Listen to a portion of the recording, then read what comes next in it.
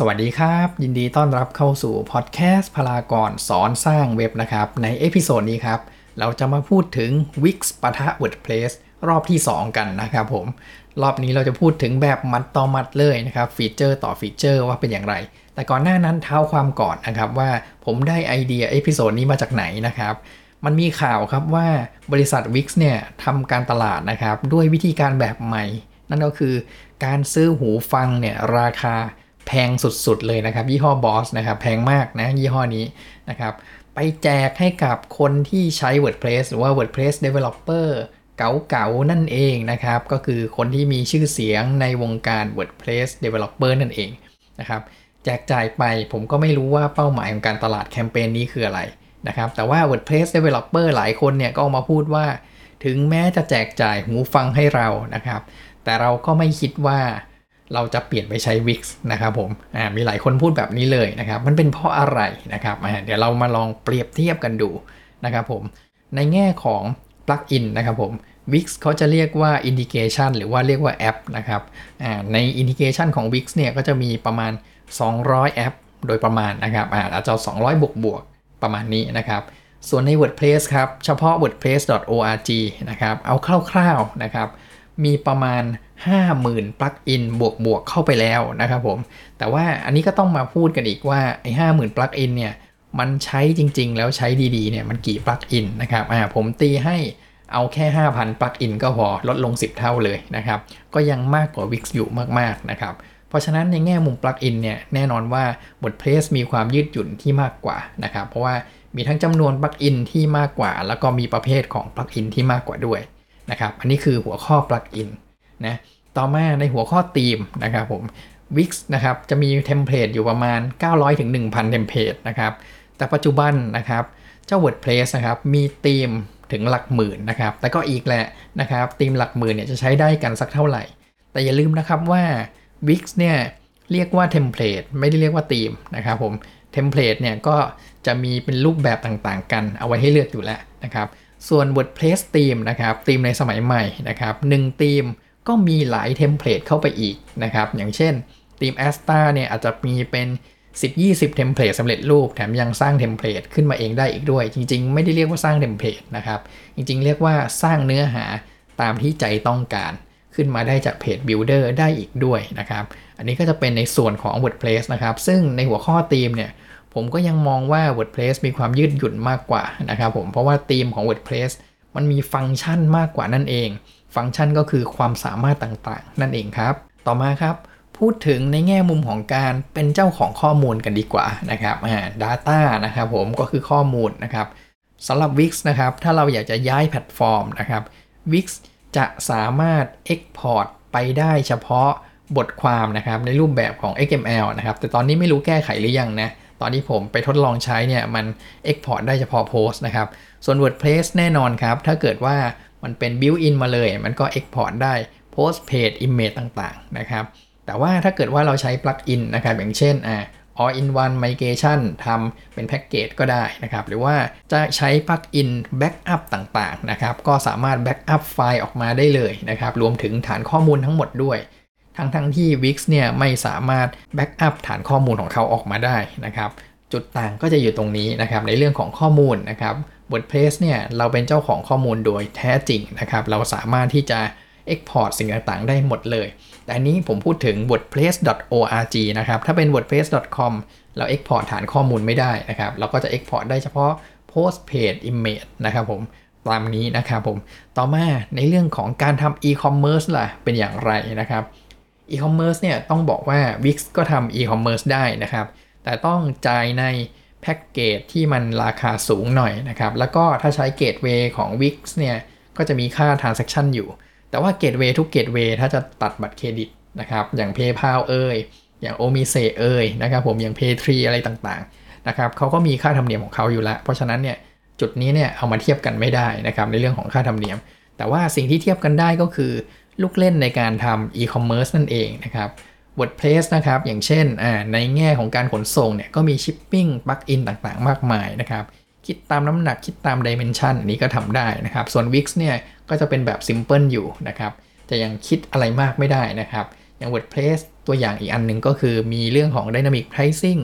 ซึ่งมีการทำลดแลกแจกแถมต่างๆนะครับที่ยืดหยุ่นมากกว่านั่นเองนะครับต่อมา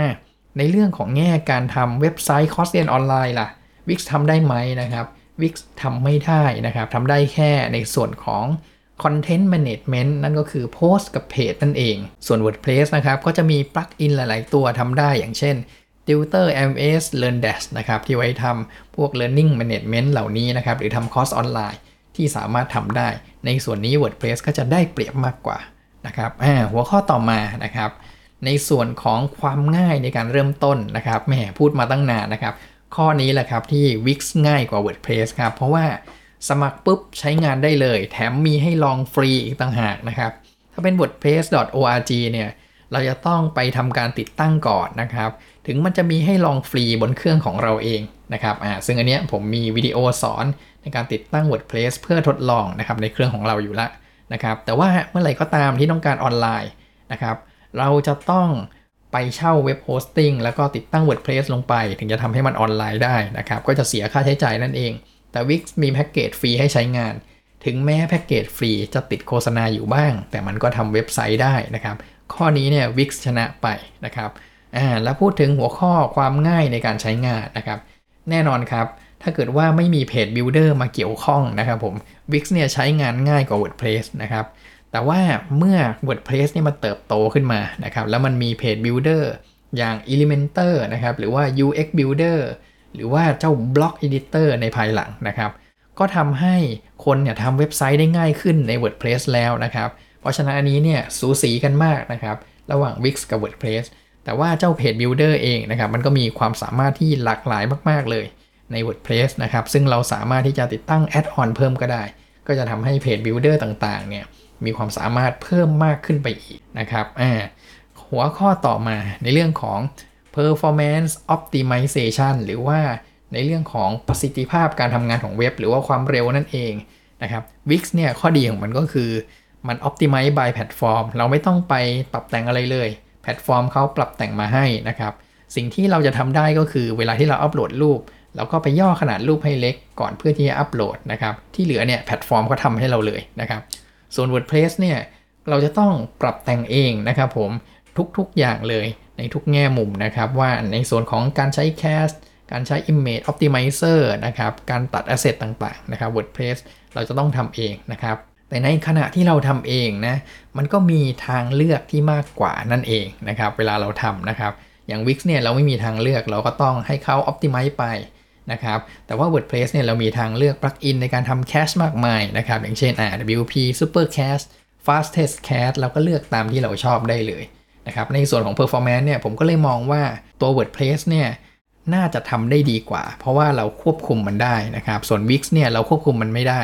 เป็นการปรับแต่งโดยแพลตฟอร์มเลยนะครับแต่ถ้าเกิดว่าเราปรับแต่งไม่เป็นเลยเนี่ย Wix ก็จะทำ performance ได้ดีกว่าโอเคต่อมาในเรื่องของ security นะครับ security หรือว่าระบบความปลอดภัยนั่นเองเหมือนกับข้อเมื่อกี้เลยนะครับ Wix เนี่ย secure โดยแพลตฟอร์มของเขานะครับผมซึ่งแพลตฟอร์มของเขาเป็นคนดูแลเรื่องความปลอดภัยทุกสิ่งอย่างนะครับโดยที่เราไม่ต้องไปยุ่งกับมันเลยลดความปวดหัวไปได้มากส่วน WordPress เนี่ยเราก็ต้องมาดูเรื่อง security นะครับผมแล้ว WordPress เนี่ยด้วยความที่มันเป็นเจ้า CMS หรือว่าซอฟต์แวร์ที่คนใช้มีจำนวนเยอะมากนะครับคนก็เลยขยันมาเจาะระบบมากเป็นพิเศษนะครับถ้าพูดถึงความปลอดภัยเนี่ยผมยังมองว่า Wix เนี่ยปวดหัวน้อยกว่านะครับถ้าเกิดว่ามีอะไรเกิดขึ้นเจ้าทาง Wix เองเขาก็ต้องรับผิดชอบแล้วก็ rollback กลับมาให้เราแต่ถ้าเกิดเป็น WordPress ของเราเองเนี่ยเราก็ต้องรักแท้ต้องดูแลให้ได้นะครับผมต้องดูแลตัวเองนะดูแลโดยการติดตั้ง plugin security ลงไปแล้วก็ปิดช่องโหว่โดยการอัปเดตบ่อยๆลงไปนะครับ WordPress ถึงจะมีความปลอดภัยนั่นเองเพราะฉะนั้นในข้อนี้นะครับผมถ้าเกิดว่านับในเรื่องของความปวดหัวแล้วเนี่ย Wix ปวดหัวน้อยกว่าแน่นอนนะครับแล้วนี่ก็เป็นการเปรียบเทียบ Wix ปะทะ WordPress รอบที่2แบบมัดต่อมัดเลยนะครับที่เราเปรียบเทียบกันก็ได้แก่ plugin ธีมนะการ export ข้อมูลต่างๆนะครับการทำ e-commerce การทำคอร์สเรียนออนไลน์ความง่ายในการเริ่มใช้งานนะครับแล้วก็ความง่ายในการสร้างหน้าเว็บไซต์นะแล้วก็เรื่อง performance optimization นะก็เรื่องของ security หรือว่าความปลอดภัยนั่นเอง ที่เราพูดถึงไปนะครับแล้วถ้าท่านไหนนะครับอยากจะมาพูดคุยกันนะครับก็มาพูดคุยกันได้ในใต้คอมเมนต์ใน YouTube วิดีโอได้เลยนะครับผมและถ้าท่านไหนต้องการติดตามพอดแคสต์พลากรสอนสร้างเว็บก็สามารถติดตามได้เลยนะครับที่แพลตฟอร์ม Spotify Google Podcast แล้วก็ Apple Podcast ได้เลยครับเข้าไปที่แพลตฟอร์มแล้วพิมพ์คำว่าพลากรเว้นวรรคสอนสร้างเว็บแล้วก็เข้าไปกดติดตามได้เลยนะครับส่วนท่านไหนต้องการติดตามผ่าน YouTube ก็กดปุ่ม Subscribe ไปได้เลยนะครับแล้วก็กดกระดิ่งเอาไว้ด้วยเวลาที่มีพอดแคสต์เอพิโซดใหม่ๆออกมาเราจะได้รู้ทันทีเลยนะครับสำหรับในเอพิโซดนี้ก็จบเพียงเท่านี้ครับเจอกันในเอพิโซดถัดไปนะครับสวัสดีครับพลากรสอนสร้างเว็บ